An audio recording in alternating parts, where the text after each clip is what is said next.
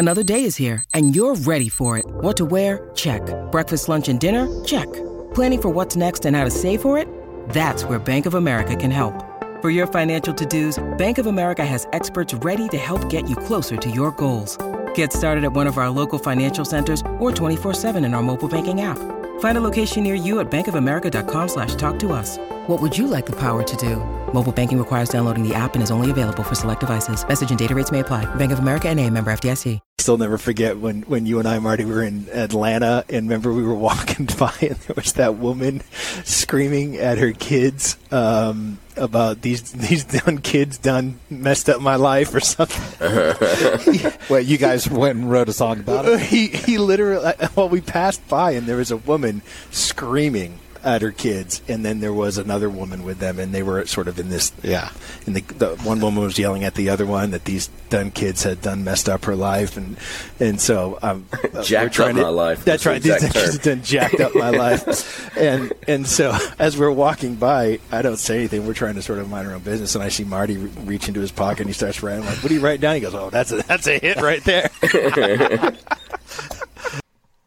They're speakers, authors, and real-life rock stars, bringing you life-changing thoughts that rock, taking conversation all the way to 11.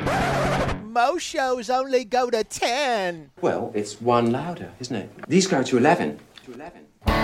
This is Thoughts That Rock. Now, here are your hosts, Jim Knight and Brant Menswar. What's up, everybody? Welcome back. It's another episode of Thoughts That Rock, where we share three, not two, not one, not four, exactly three pieces of life-changing advice, and we try and do that around a single topic. These are topics that, are maybe some issues, some obstacles, things that people are dealing with in society. We actually asked a lot of our friends and family, and here are the types of things that came out of it, except for this one. I'm not sure if this is an obstacle. We just said, you know what? It is for some of us.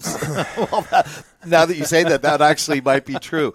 What is our topic this week? Our topic this week is how to write a hit song, which for some of us is not a big deal, but for others it's a mountain. I'm doing the best I can. Our guest this week is our great friend Marty Dodson. Oh yeah, Marty, if you don't know, prolific songwriter out of Nashville. Marty has, I don't know now, 7, 8, 9 number one hits. He's written for Carrie Underwood and Blake Shelton and Billy Currington and who's Plain White Tees. Who's the guy that wears no shirt all the time with a cowboy hat? Kenny Cowboy? Kenny Chesney. Oh, Kenny Chesney. Close enough. Marty is a songwriting machine, the co-founder of Songtown. Literally one of our closest friends and just a fantastic guy to get advice from.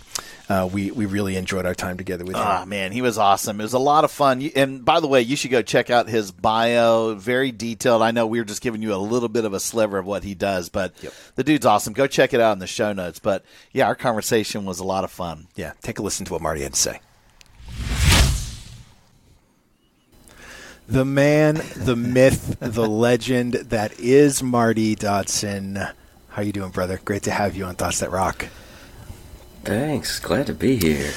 Be with the legends. In my head. We are so excited to have you and to talk about our topic today, which is how to write a hit song.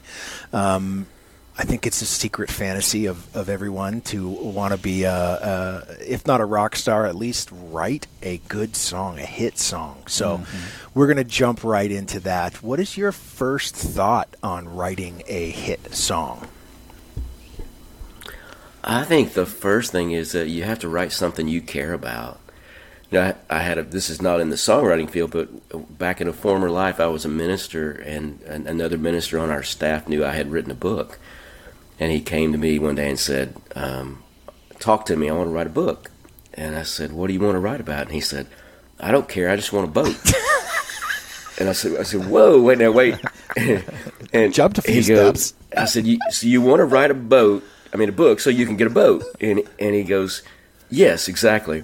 Because our church was right by the lake and everything, and he really wanted a boat. And I said, well, I think first you got to kind of back up and go, what have I got to say that's important and valuable to people? Because otherwise, you're not ever going to make enough money to buy a boat with your book. And it's kind of that way with songwriting. I'll run into people and they'll go, tell me how to be a hit songwriter like you. And I'll say, well, what do you have that you're passionate about that you would want to write songs about? And they're like, I just want hits. I want money. I want plaques on the wall. Yeah, and there's just not something. Yeah, they don't really have something to say. And so I think you have to start there. One of the exercises I give people when I teach songwriting is to keep a journal and write down things you would really like to say to somebody in your life. So, if your father was a drug addict like my father was, there's a whole list of things that I would like to say to him if he were still here today, and so I can write those things in my journal, and then I can go back to those things and go, okay, how could that be a song? How could I use the emotion behind that statement of something that I really care about and I want to say to create a song that would resonate with other people that were in that same position, and that's kind of, I think, the secret sauce of where to start is that you just have to start by thinking about things that you're passionate about and that you care about and that you really want to say, and then find where that intersects with what other people would want to say as well. I think it's funny. I was going to answer this, how to write a hit song, at least in my experience, is to co-write with Marty Dodson. Yeah, that would be your first thought. That's my first thought. And then if that doesn't work and I actually have to do more heavy lifting, then, it's so true what he says about the journal. Marty and I have been friends for a long time and have had a chance to sort of travel around the world together and different organizations we've been involved with. And I'll still never forget when you and I, Marty, were in Atlanta, and remember we were walking by and there was that woman screaming at her kids about these dumb kids done messed up my life or something. But you guys went and wrote a song about it? He literally, we passed by and there was a woman screaming at her kids, and then there was another woman with them, and they were sort of in this. Yeah, and the one woman was yelling at the other one that these dumb kids had done messed up her life, and so we're trying to jacked up my life, and so as we're walking by, I don't say anything. We're trying to sort of mind our own business, and I see Marty reach into his pocket and he starts writing. I'm like, what are you writing down? He goes, oh, that's a hit right there. That's awesome. It's true though. I mean, it's I think. People think that they might not have the wherewithal to write about what they know or what they're passionate about or whatever that might be, whatever interests them, because they don't take the time to do things like carry around a journal and write these things down so you actually have a place to start to look, right? Yeah. I think it's tough. I mean, one time we did that exercise and a guy came. There was a woman who had been immature and he had messed up their relationship. And so he did this exercise, and what he came up with was, for his title and his thing he would like to say to her was, I wish you'd stuck around to see the grown-up me. And I'm like, oh, dang, I mean, when I hear that, that's got some real meat to it. And a lot of people are in that, same kind of boat. So I think that's where you have to start. It's just digging into, I've had publishers throughout my career say, well, we need more party, up-tempo songs from you. That's not what I do. I mean, it's not how I live. It's not what I want to do. I'm in my 50s. Yeah. That's not my lifestyle. And I don't care about that stuff. So me trying to write that is going to sound really fake and disingenuous, So I write about things that are a little bit deeper in life, things that I'm thinking about as a 50-something-year-old person. I write about love, that I'm madly in love with my wife, so it's easy to write a love song and that kind of things. But, I just stay away from topics that I don't know or care about. Do you think, Marty, we talked about this in the introduction, that you have written 10 number one songs. You've got a ton of great cuts, over 100 of those. When you talk about writing a song that you care about, I would guess it's probably easier if you've personally experienced that. You have so much more to draw on. But what would you say to somebody who maybe, if that's the first thought, write about something you care about, if they've never been exposed to it, but they think about it, or maybe this was something that they're just, like you said, maybe passionate about, you could still write a great song around that. I guess my question would be, it doesn't necessarily have to be part of your history, does it? No, I think it's a lot easier to write meaningful truth than it is to write meaningful fiction in a song. So if it's a topic that I really know nothing about, it's going to be really hard for me to write a song that sounds honest about it.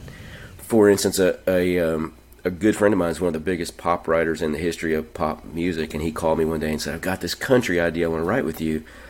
And I said, okay, what is it? I was super excited that this guy wanted to write with me, and it was about cow patties and not wearing shoes, and I'm like, dude, that's from the Hee Haw TV show 50 years ago. That's not what country artists are talking about these days, So I would say, with the caveat, I think it's, when you hear a great song, it's either something the writer or whoever created the song experienced, or it was adjacent to their experience. So, for instance, I heard a song one time called Tennessee by an artist named Angelina Presley that blew me away. And it was about, it started off something like, when I was 3, Tennessee decided my mama couldn't care for me.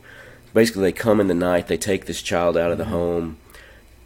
The song talks about spending the next 18 years running away, misbehaving, because she thought if she misbehaved, they'd send her back to her mom. All these details where you go, okay, this can't be made up, And then the way it pays off is, in 16 days, I turn 18. What'll I do when Tennessee's through with me? Like, she's getting kicked out of the foster system. So I'm like, okay. So I called her and I said, was that your story? And she said, no, I was a social worker, and that's one of my kids. Okay. So I don't think you have to have lived it, but you have to have been close enough to it to honestly represent it. Wow, that's amazing. It's pretty easy. Like, if I'm talking to somebody and they're trying to sell me a book about living with a parent that's addicted to drugs, I can tell if they have lived that or if they have just studied it and wanted to write about it. I know that you guys have actually written a lot of songs together as well. Sure. Were any of the 10 number one songs? We're going to take a quick commercial break. Not yet. Listen, not yet. Marty and I, over the last year and a half or so, we've written quite a few songs for sync licensing is sort of what we've been doing, keeping ourselves busy and having fun while we're doing it. That's always fun because it's not anything like writing a hit song. in that way, because you're not writing, you're sort of writing for a mood or for something that is going to be used to generate emotion in this 15-second spot or something is different than the Tennessee song that we just heard about, which is like such a moving, it's a moving thing. It's incredible. I'll tell you right now, I've actually written a song when I was in college because I do have my music degree, and there were no words in it, and it had some diminished ninth chords and some parallel octaves, and I actually got a B on that thing. I was told you're not allowed to do that, so it's called the Mimes Ballad. That's is that what it was called? I don't even think the Mimes Ballad. It was beautiful. Fill in the blanks on your own. It was called my end of semester B. That's what it was called. You could call it Write Your Own Lyrics. Well, I love it. So we're going to start with writing what we know, but what's your next thought for someone who wants to write a hit song? I think it's super important to study the craft of songwriting. Most painters don't just go out and paint a masterpiece right off. They study under other people. They look at what other masters have done and that kind of thing. And so I think it's super important to understand why things work and why things don't work. Like, for instance, I'll have somebody come to me and they'll have songs that have no chorus. So and we call that like an AAA format. So there's like verse, verse, verse, and there's no chorus. And sometimes they'll be great, but I'll say, I don't think this is going to be commercial. And I'll say, well, do you hear anything on the radio without a chorus? The chorus is what sells the songs. The chorus is what gets a song on the radio, and if you've done any amount of research, you understand that, So I think it's super important, whatever genre that you want to write, to study what's happening, what's working, and those things change over time. The other thing is, I had one of my big hits came out in 2005, and people will come to me with a song like that and say, could you pitch that to Billy Currington for me? It's like your song, blah blah blah, and I'll say, well, he did that 17 years ago. That's not what he's doing now, but we kind of get, I think musically a lot of us get frozen in time in a place, so maybe it's that we started loving country music in the 90s, and so that's what we think country music is, and that's what we're going to write, and it's moved way on from that, or pop music or whatever genre it might be. So I think it's important to really study what's happening currently and how it's structured, why it's working, how long it is, how long it takes to get to the chorus, how many times they say the title, and those kind of things. There's a lot more formula to it than people understand. I think people think it's just you sit under a tree and a hit song falls on your head. Then there you go. Isn't it? I think it's interesting, and I think there's a big sort of delineation from what you just said. So while it's super important to sort of be aware of what is happening today and how songs are being written today and what's actually finding success commercially, but at the same time, isn't there a danger that a lot of sort of unseasoned songwriters chase trends? You know what I mean? Like they're writing about what's hot in this moment, and by the time they finish the song, that moment is past. What is your recommendation for how do you separate sort of the knowledge of what's happening in the present from not being so attached to trying to ride the wave of a current trend, in the world of TikTok that we all live? Yeah, absolutely. Well, I think the reason you study it is not to copy it. The reason you study it is to learn from it. And so, you learn, for instance, if you learn that every song gets to the chorus or the title within 45 seconds, and you learn they have a verse and then a chorus and a verse and the chorus and then a solo chorus or a bridge chorus, and that's the format of 90% of the songs. You can do those things without, and you're not copying melodically what's going on or lyrically what's going on. But you can also learn, trends, like here are the things people are wanting to talk about, and that kind of, that changed during COVID. It has changed after COVID, so there's more songs. During COVID, there's a lot of introspection songs going on because we're all locked in our houses. We're going crazy thinking, and then it becomes a point where we're able to get out. And so there's more songs about breaking out of, of this thing. And so you take all that and you put it in your toolbox, and you don't go, okay, I've got to write a song about breaking out that's this long, that's, into all these things, but you're making informed decisions. So if you start to go, well, it's a minute and a half and I'm still not to my chorus, maybe I need to rethink that and try to get there a little bit quicker, that kind of thing. So don't study it to copy it, but study it to have all those tools in your toolbox, because you can see, you might find a song that's using Jim's diminished ninth chord, and you go, whoa, what is that? There's a way to sneak that in. Exactly. Do you think, I know you're saying in this, there's sort of two parts. You're saying, one, you can study hit songs and what's maybe relevant, how those sort of progress today, but also the other is the craft of songwriting. And I sort of have two thoughts here quickly. One of them, you guys probably remember, I think you actually turned me on to NBC's show, Songland. Sure.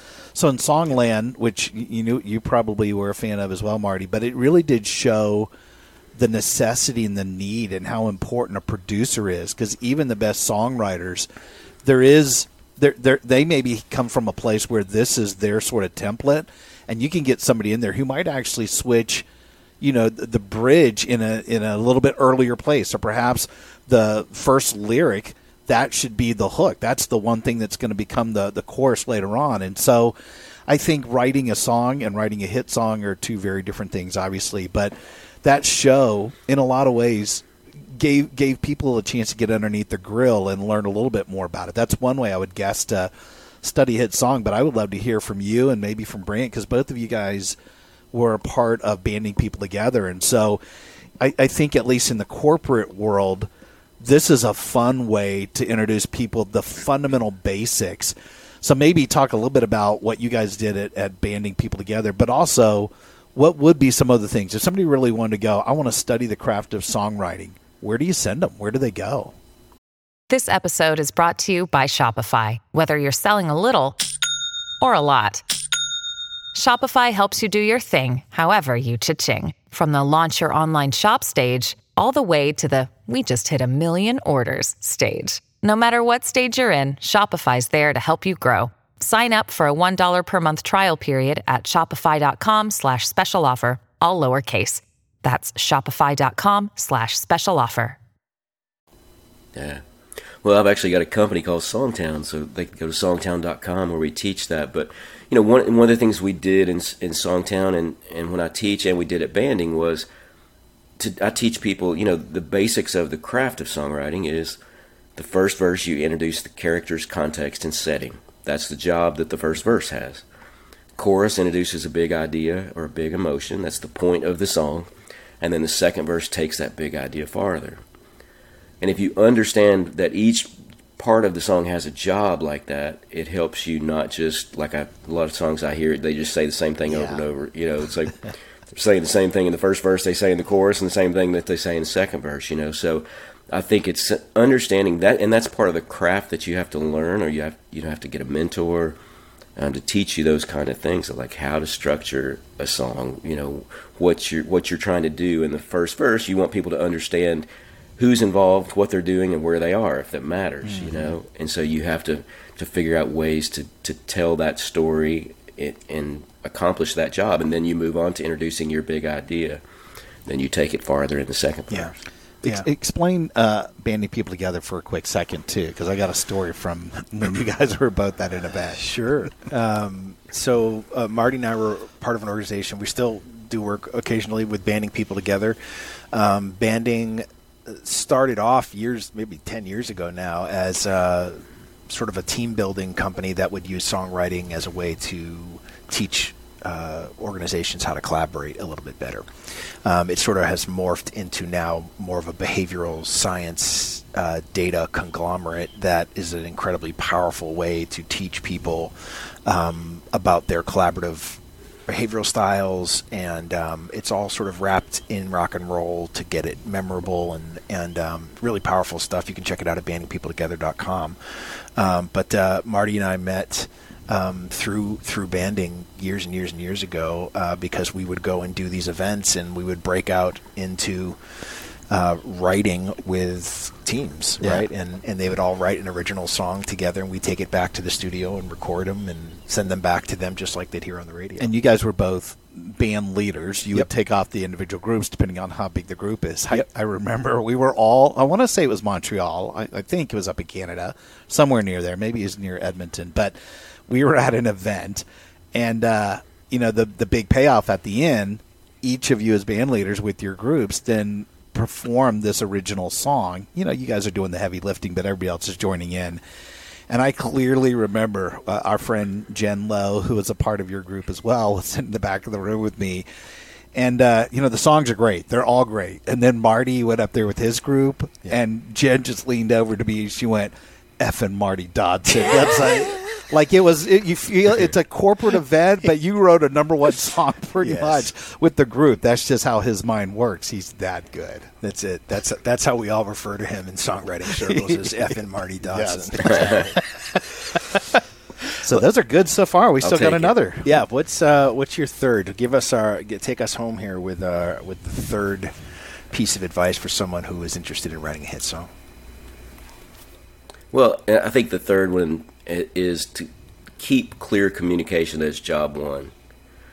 You know, so many times, and Brent, the first time we wrote, Brent comes in and he says something like, "You're my blue sky breakfast," or something. It's a metaphor. And I'm like, "What are you trying to say?" And he goes, "You make my day, you start my day off great every time." I'm like, let's just tell her that. Because I don't know what this other, I don't know what this other thing's talking about.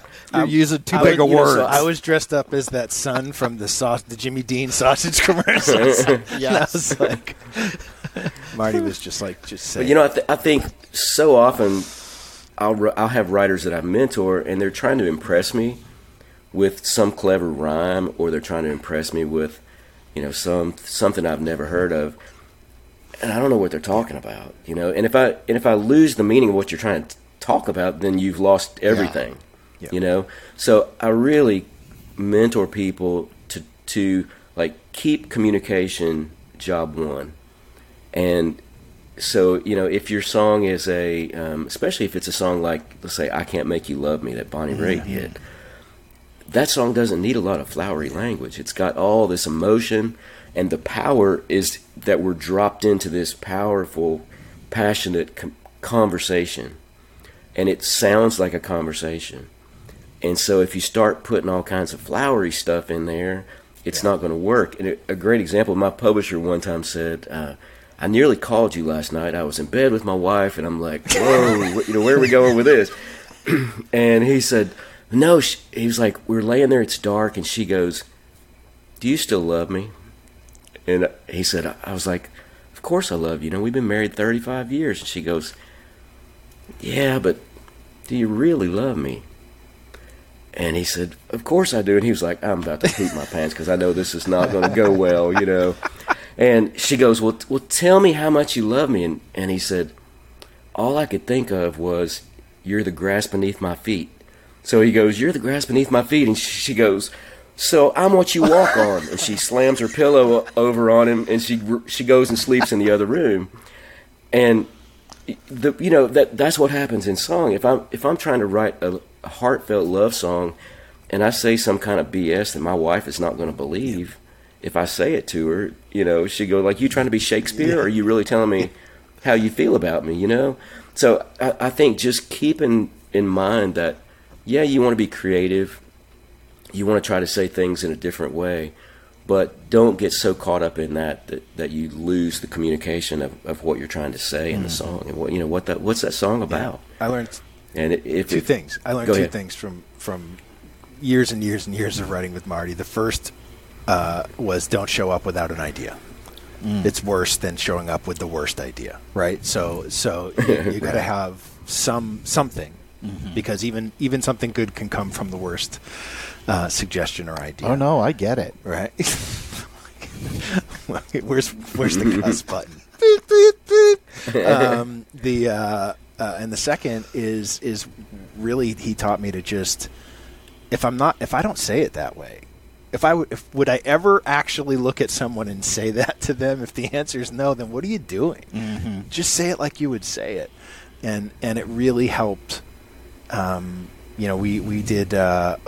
wrote an album together called Nantucket Circle, and that was right after sort of Theo being diagnosed with cancer and going through all of that, and how do you write an album on a really heavy, or surrounded by a really heavy subject that people want to listen to and not want to drive their car off a cliff. And so it really helped to just sort of use very plain language and where you were to communicate, because people resonated with that. They've been there, and if it was wrapped in all these metaphors, if they have to ask themselves what did they mean, then you sort of lost your opportunity to have that impact. And so that to me was just profound, and that's something I've kept with me for, that was almost 10 years ago, I think, Marty, that we wrote that record together. Yeah. And it continues even in speaking and going out and doing gigs. It's like, just say what you're going to say, be very direct and to the point with it, and try to be as real with the discussion as you possibly can. Well, these kids done jacked up my life. They think is exactly how I feel. So I wish I would have said that, and written about it. I've told Marty one of my favorite songwriters is a guy named Dave Ramirez. Oh yeah, from Austin, Texas, and I listen to his songs, and the funny thing is, you think he just has such a way with words that you think he's wrapping things in metaphors, but he's really not. He's just talking like he would normally talk if you actually had a conversation with him. He has this song, I think it's called The Invitation. It's really about his sort of introduction to church as a kid. And the line is, they raised me on donuts and coffee, under fluorescent lights. We watched outdated movies.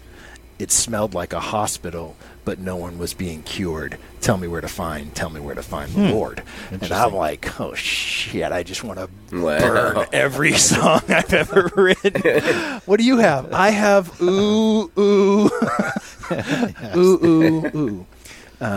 But as I go back and I look at that, my brain wants to say that it was wrapped in metaphors and stuff, but in reality, he was just literally describing what his, going back to the first idea of write what you know. That's what he knew. That's what his experience was, and he just told it as plain can be, and it was just incredibly powerful. And I could see the exact room under the fluorescent lights where the coffee and the donuts were at my church. Yes.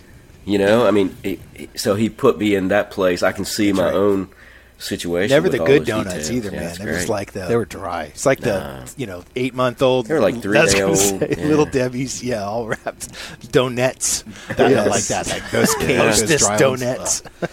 So, just to sort of wrap up, if I got your thoughts that rock on this topic about writing a hit song, you have write about something that you care about. We talked a little bit about that, whether you've experienced it or not, or at least adjacent, you said.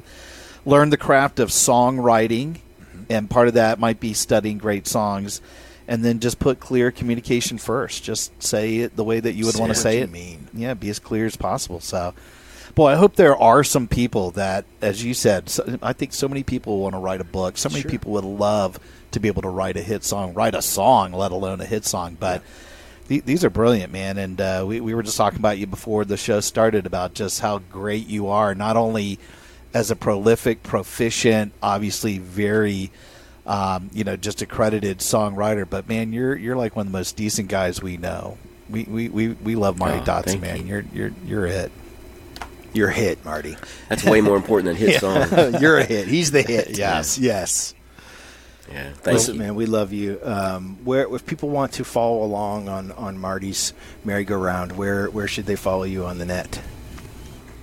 Well, all the song stuff is at songtown.com, and we have Facebook, Instagram, all that kind of stuff. I'm at Marty D Songs on Instagram. Have Marty Dodson Songwriter on Facebook. TikTok? What's your TikTok? I've seen your TikToks. Yeah. I do. I have a TikTok, but I don't even know what it is. He does. I follow him, so I know that occasionally he does post something. He's a Gen Xer. It's probably Marty D Songs on that as well. But I think it is. Yeah. Listen, we'll make sure we have it. We'll have the correct address in the show notes for sure. We'll put all that basically that you said. Awesome. This is great, man. Thanks a lot for spending a half hour with us and just walking through that, man. You're one of the good guys, and we have fun just rapping with you. You bet. Love you, brother. Thanks for having me. It's good to see you. Rock on. Love y'all. Hey, rock stars. Thanks so much for tuning in. Yeah, and listen, we know how busy you are, and grabbing those little nuggets of wisdom that can amp up your life are super hard to come by. So we hope this episode helped you enough for you to maybe subscribe and consider leaving us a rating and a review so that we can continue to grow the show. Thus That Rock is a proud member of the Evergreen Podcast Network and also supports Cannonball Kids Cancer and their fight for finding and funding treatment options for kids who have run out of options. They're amazing. Their work is incredible. To learn more, please go to cannonballkidscancer.org. Finally, if you're interested in having Brant or Jim or both of us speak at your event, whether as a virtual webinar or an in-person conference keynote or mastermind, contact us directly at thoughtsatrock.com. Until next time, rock on!